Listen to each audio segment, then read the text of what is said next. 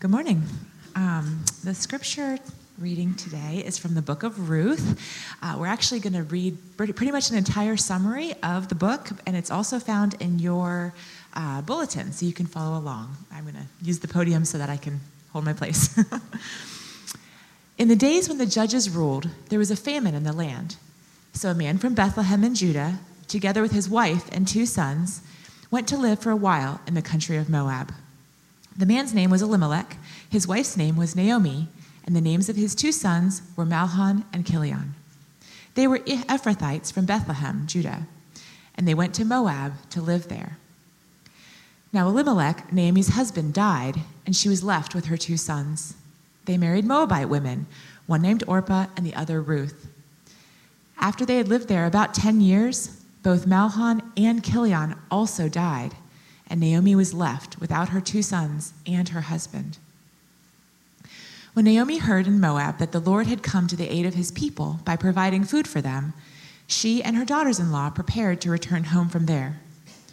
With her 2 daughters-in-law, she left the place where she had been living and set out on the road that would take them back to the land of Judah. Then Naomi said to her 2 daughters-in-law, "Go back, each of you, to your mother's home. May the Lord show you kindness, as you have shown kindness to your dead husbands and to me." But Ruth replied, "Don't urge me to leave you or turn back from you.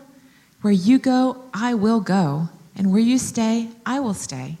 Your people will be my people, and your God, my God." And Ruth the Moabite said to Naomi, "Let me go into the fields and pick up the leftover grain behind anyone in whose eyes I find favor." Her mother-in-law asked her, "Where did you glean today? Where did you work? Blessed be the man who took notice of you." Then Ruth told her mother-in-law about the one at whose place she had been working. "The name of the man I worked with today is Boaz," she said. "The Lord bless him," Naomi said to her daughter-in-law.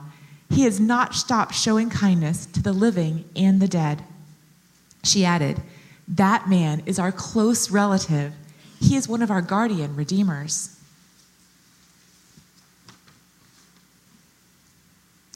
So Boaz took Ruth, and she became his wife. When he made love to her, the Lord enabled her to conceive, and she gave birth to a son. The women said to Naomi, "Praise be to the Lord, who this day has not left you without a guardian redeemer. May he become famous throughout Israel. He will renew your life and sustain you in your old age. For your daughter-in-law, who loves you and who is better to you than 7 sons, has given him birth." Then Naomi took the child in her arms and cared for him. The women living there said, "Naomi has a son," and they named him Obed. He was the father of Jesse, the father of David. This is the word of the Lord.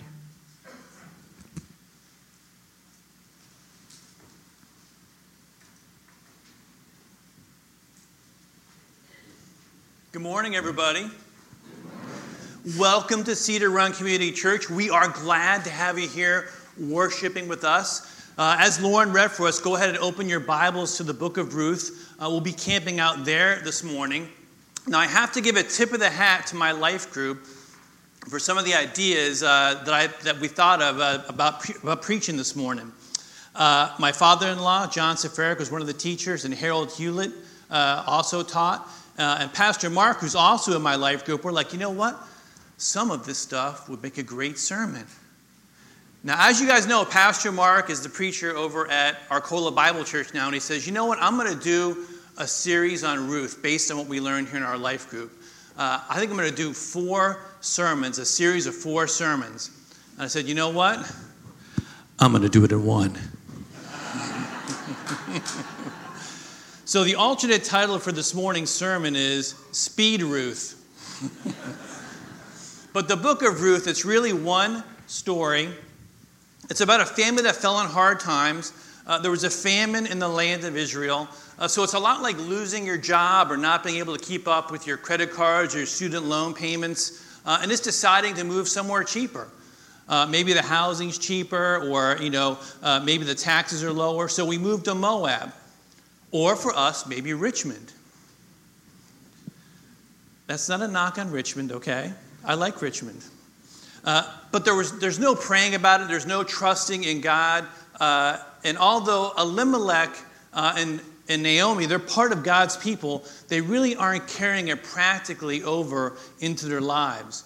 They're turning away from God to seek safety instead of turning to God. So they're afraid of poverty and they panic instead of pray. So they're trying to deal with it out of their own wisdom. So Elimelech, he loads the family up in the minivan and they move to Moab. And this is really a problem too, because Moab was one of the places, it was really one of the bitterest enemies of Israel. So it's almost disobedience, direct disobedience to God in going there. But they go all in, they put all their chips on the table, they move to Moab, and their boys, they marry a couple of Moabite women. But then, everything they're trying to avoid happens to them anyway. There's death and there's poverty. Because Elimelech, Mahlon, and Chilion, they all die. So they had sold their property back in Israel to fund their move to Moab. It's kind of like cashing out your 401k in an emergency. And they get to Moab and there's death. And now they really have nothing. Now they're worse than when they started. And in that time, widows were especially vulnerable.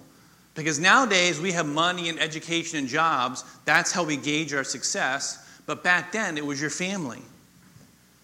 So Naomi needed a spouse and children, and they died at the worst time. They died before she could have more offspring to carry on the family name.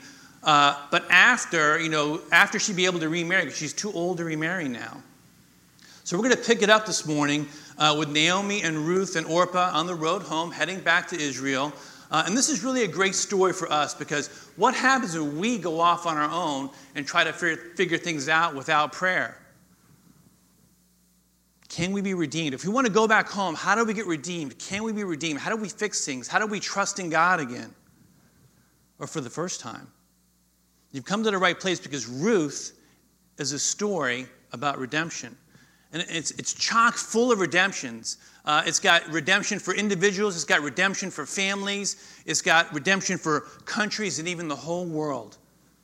So this morning we're going to look at 3 roads to redemption. First, the road to redemption, literally, not very imaginative, right? So the road to redemption. Secondly, a hidden redeemer. And lastly, we're going to learn about the real redeemer. So the road to redemption, a hidden redeemer, and the real redeemer. Let's pray. Heavenly Father, Lord, we thank you so much for the book of Ruth, Lord. It's so chock full of redemption. It's so full of your love for us, Lord, and it shows us all the ways that you would redeem us. We pray that your Holy Spirit would fall upon us, that it would be with my words, Lord, and also that it would be in the hearts of everybody here listening, so we could understand you more and understand redemption more. We pray it in Jesus' name. Amen. Okay, so the road to redemption. Let's read here in Ruth chapter 1, verses 6 and 7. I've got a slide for that. So when Naomi heard in Moab that the Lord had come to the aid of his people by providing food for them, she and her daughters-in-law prepared to return home from there. With her 2 daughters-in-law, she left the place where she had been living and set out on the road that would take them back to the land of Judah. Now, I've got a little map here. It kind of shows the road they took back to Bethlehem there. Now, scale-wise, Israel is a lot smaller place in the United States, so that's really just kind of a trip around the Capitol Beltway. You can see where they're going to get jammed up at the bottom at the Wilson Bridge. But we're going to start out with a little character study this morning in our road to redemption. So there's these 3 ladies, and there's really 3 kind of believers here. And the first one we're going to look at is Naomi. So Naomi and her husband, they left Israel because they weren't materially blessed. There was a famine in the land. And I don't really blame Naomi for this, because back then a woman really had no say. But I feel comfortable kind of ascribing this viewpoint to her, because even when she's going back to Israel, it's only because she heard that the Lord was blessing Israel again. So the stock market is up in Israel. So they're going to head back. She's going to head back now. So I think of Naomi as kind of like, it's the story of the parable of the sower. It's like the seed that gets choked out by the thorns. She lets all of her worries, what she has or doesn't have, it's always on her mind. It's choking out her faith. And she says something very interesting in both verse 13 and 20 there in chapter 1. And I'll read the version from chapter 20. But she says she's bitter about it. Listen to this. Don't call me Naomi, she told them. Call me Mara, because the Almighty has made my life very bitter. I went away full, but the Lord has brought me back empty. Why call me Naomi? The Lord has afflicted me. The Almighty has brought misfortune upon me. Now the name Naomi, it means sweet. But now she's Mara. And Mara means bitter in Hebrew. And she blames God for it. She says, the Lord has brought me back empty. I'm like, whoa, this is God's fault. What this showed me was that it really wasn't about God for Naomi. It was about what God could give her. So we have this subtext to God in our life sometimes. We'll say, like, God, I'm asking you into my life. But what's really important to me are my goals and my plans. And as long as you're helping me get there, I want you in my life, God. And that's kind of sneaky, isn't it? Because in that situation, God isn't really sovereign. He's not the real master. We are. So God becomes just a means to an end rather than the end in and of himself. We're not worshiping God for his beauty or what he's done for us, how he saved us anymore, only worshiping him for what he can give us. And when he doesn't come through, we become Mara. We become bitter. Now, there's people I've known who've professed Christianity, but they no longer walk with God. The one thing that they had in common was that they inwardly felt that God wasn't blessing them enough, wasn't awarding them enough for their godliness or their faithfulness, and they got bitter. Now, I also don't want to download on Naomi too much either, because she and her widowed daughter-in-laws, Orpah and Ruth, they're hitting the road, they're getting on the on-ramp to the Beltway, and she pulls the car over. She says, she's thinking about the girl. She says, go back. She's actually thinking about what's best for them. There's this selflessness about Naomi. Now, if you're on a long road trip with your bitter mother-in-law, and she says you don't have to go,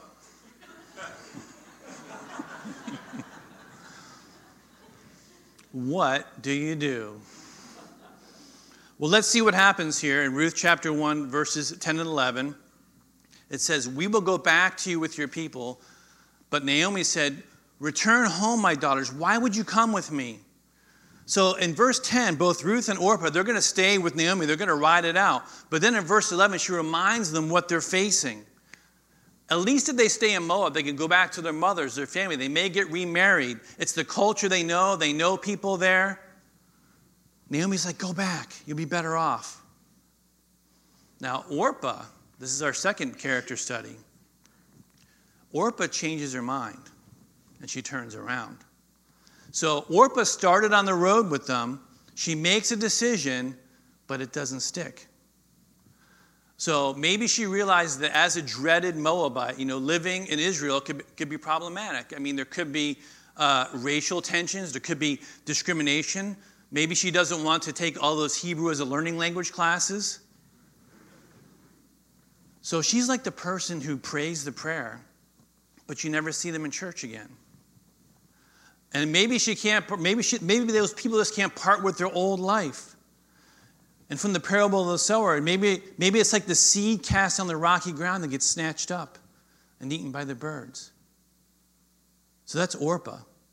Now we get to Ruth. They named the book after her, so this is going to be important. In chapter 1, verse 16, Ruth replies, Don't urge me to leave you or turn back from you. Now Ruth sees something in Naomi that gets her attention. So despite Naomi's bitterness, Naomi had told him in chapter 1, verse 8, may the Lord show you a kindness as you have shown kindness to your dead husbands. Now, there's that word kindness, and I preached about it back in December when we talked about 2 Samuel. But that word kindness there is not just being nice. It's the Hebrew word for that covenant love relationship that never gives up on you or never leaves. It's the same kind of kindness like a covenant in a marriage. You're never going to leave. And Naomi says this. She goes, you showed it to my sons in marriage.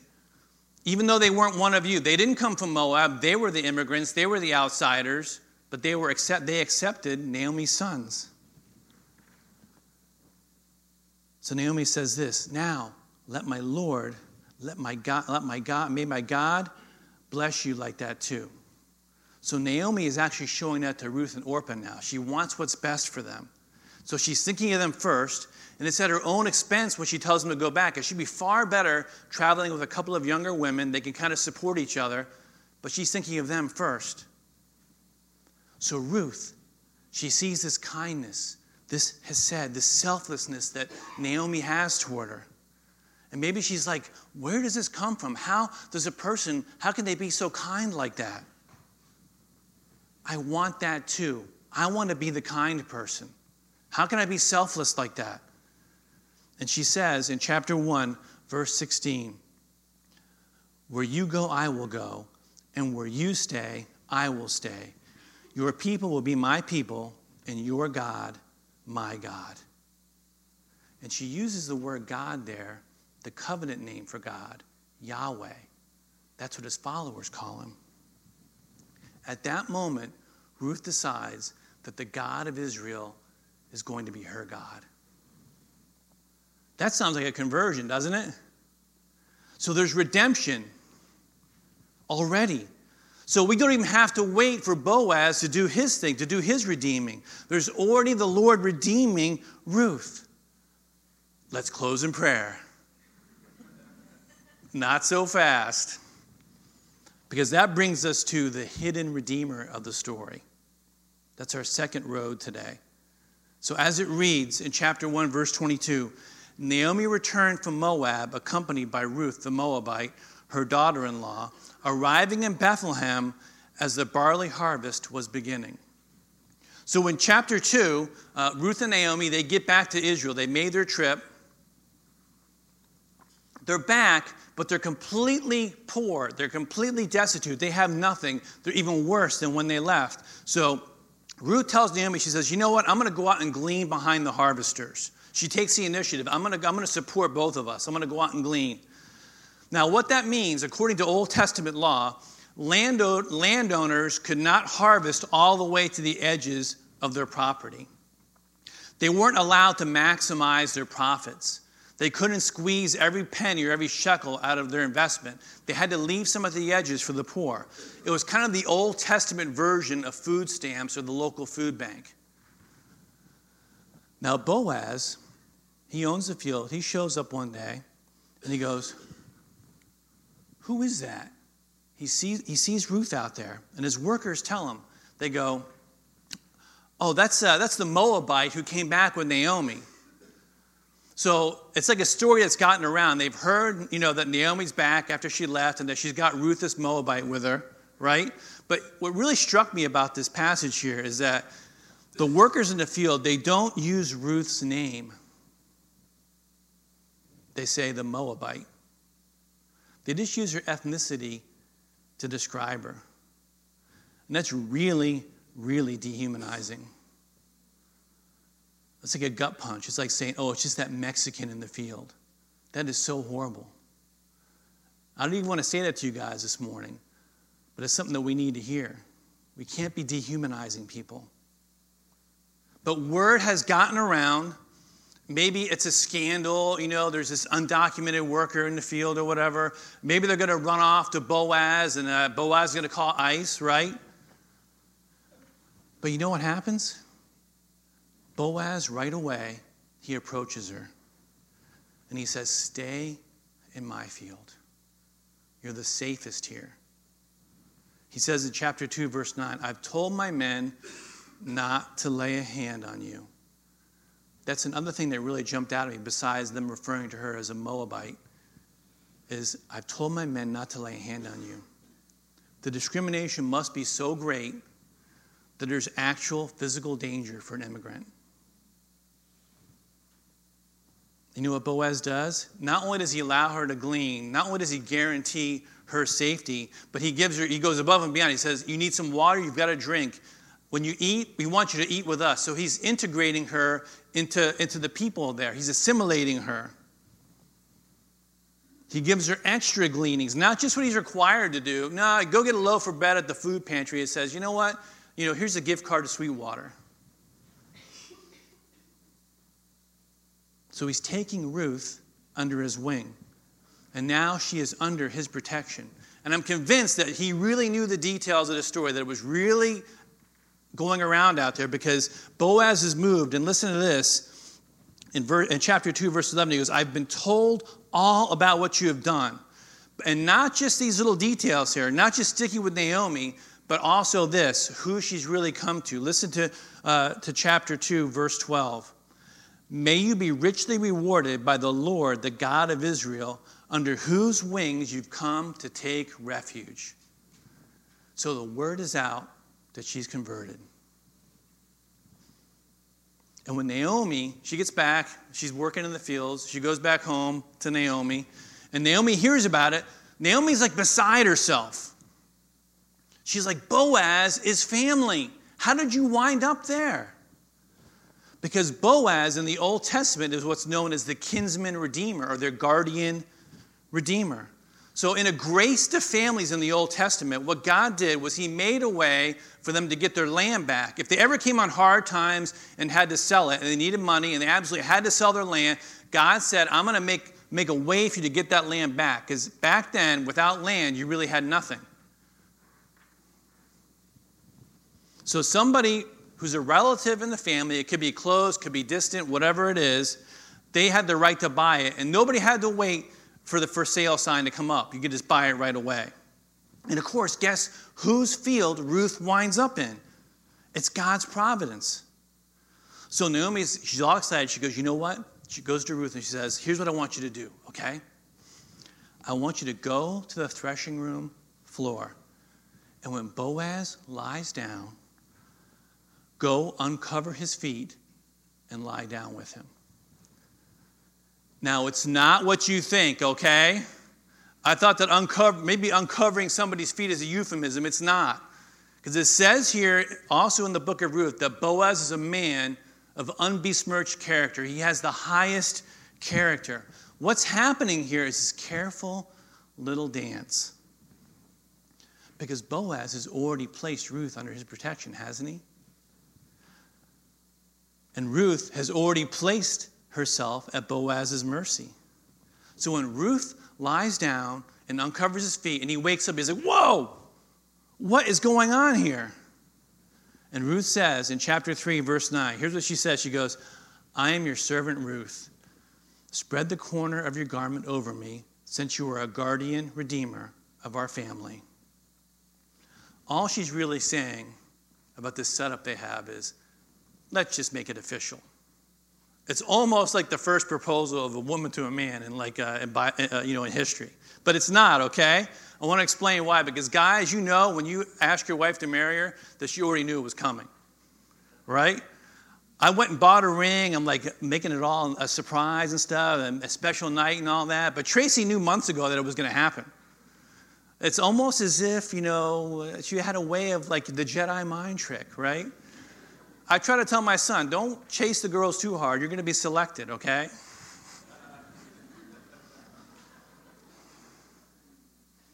But when somebody covers you like that in ancient times, that's an official marriage proposal. So when Boaz does it, he's proposing marriage. And in Ezekiel chapter 16, verse 8, that's how God describes taking Israel figuratively as his bride.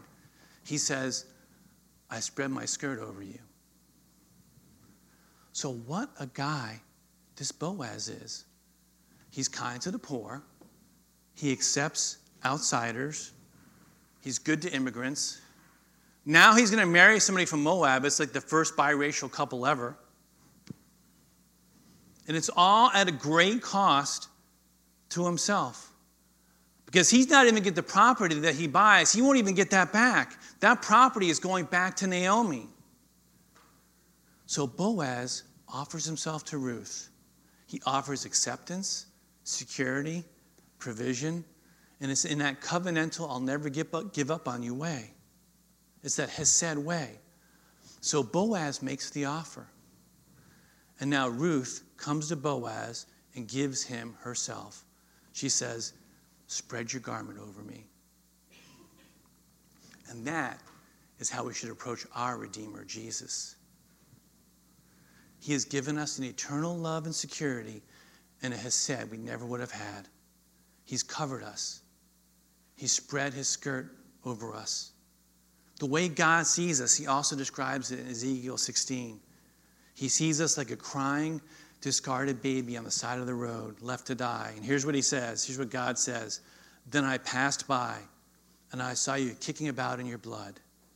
And as you lay there in your blood, I said to you, live. He sees us totally helpless in ourselves, and he covers us. And if that wasn't good enough, how could it get any better, right? Ruth gets redeemed not just into Boaz's family, not accepted just into Israel. See, she doesn't just get her green card. She gets redeemed right into the line of Jesus Christ. That brings us to our last road today, the real Redeemer. So Ruth marries Boaz, and eventually they have a son. The book of Ruth ends with a genealogy in chapter 4, verse 17. And they named him Obed.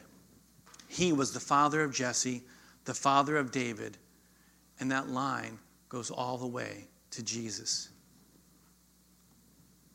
And that's how an immigrant on the wrong side of the border fence winds up in the line of the Messiah. That's how an immigrant gets redeemed, has a hand in redeeming the world by starting a family line that leads to the Redeemer. Now, if you're here today and you're trying to be like Ruth or Boaz, it's going to be hard to push through the tough times. It's going to be hard to regroup when we fail. It's even going to be hard to feel the joy when God brings us back. But if you see this story as pointing to the real Redeemer, unless you've seen that Jesus, the true Redeemer, has covered you with his garment, unless you see his beauty, not for what he can give you, not for what he can give you, but just for who he is, and how now all his spiritual wealth is yours, you'll never really be like Ruth or Boaz. And that's going to be really tough in Northern Virginia. I want to warn you. Because the tendency of God's redemptive plan, the tendency of the gospel, is always to manifest itself where you least expect it and how you least expect it. I like to call it gospel opposites. It's always the opposite of what you think it's going to be. So here is an outsider, someone from another race, someone from an immigrant in the time of natural-born Israelites. And she's poor. She's left her family and her country. She has no family, no country identity, no political party. And that can be tough for us to see here in Northern Virginia. Because here in Northern Virginia, we are the ultimate insiders. We are living in the other land of milk and honey. And it's not the real land of milk and honey. This is the promised land of secular human history. There is no richer, more blessed time or place in humanity than here. You know, we are immigrants to the gospel. We are sinners from Moab, but we got our visa at the consulate.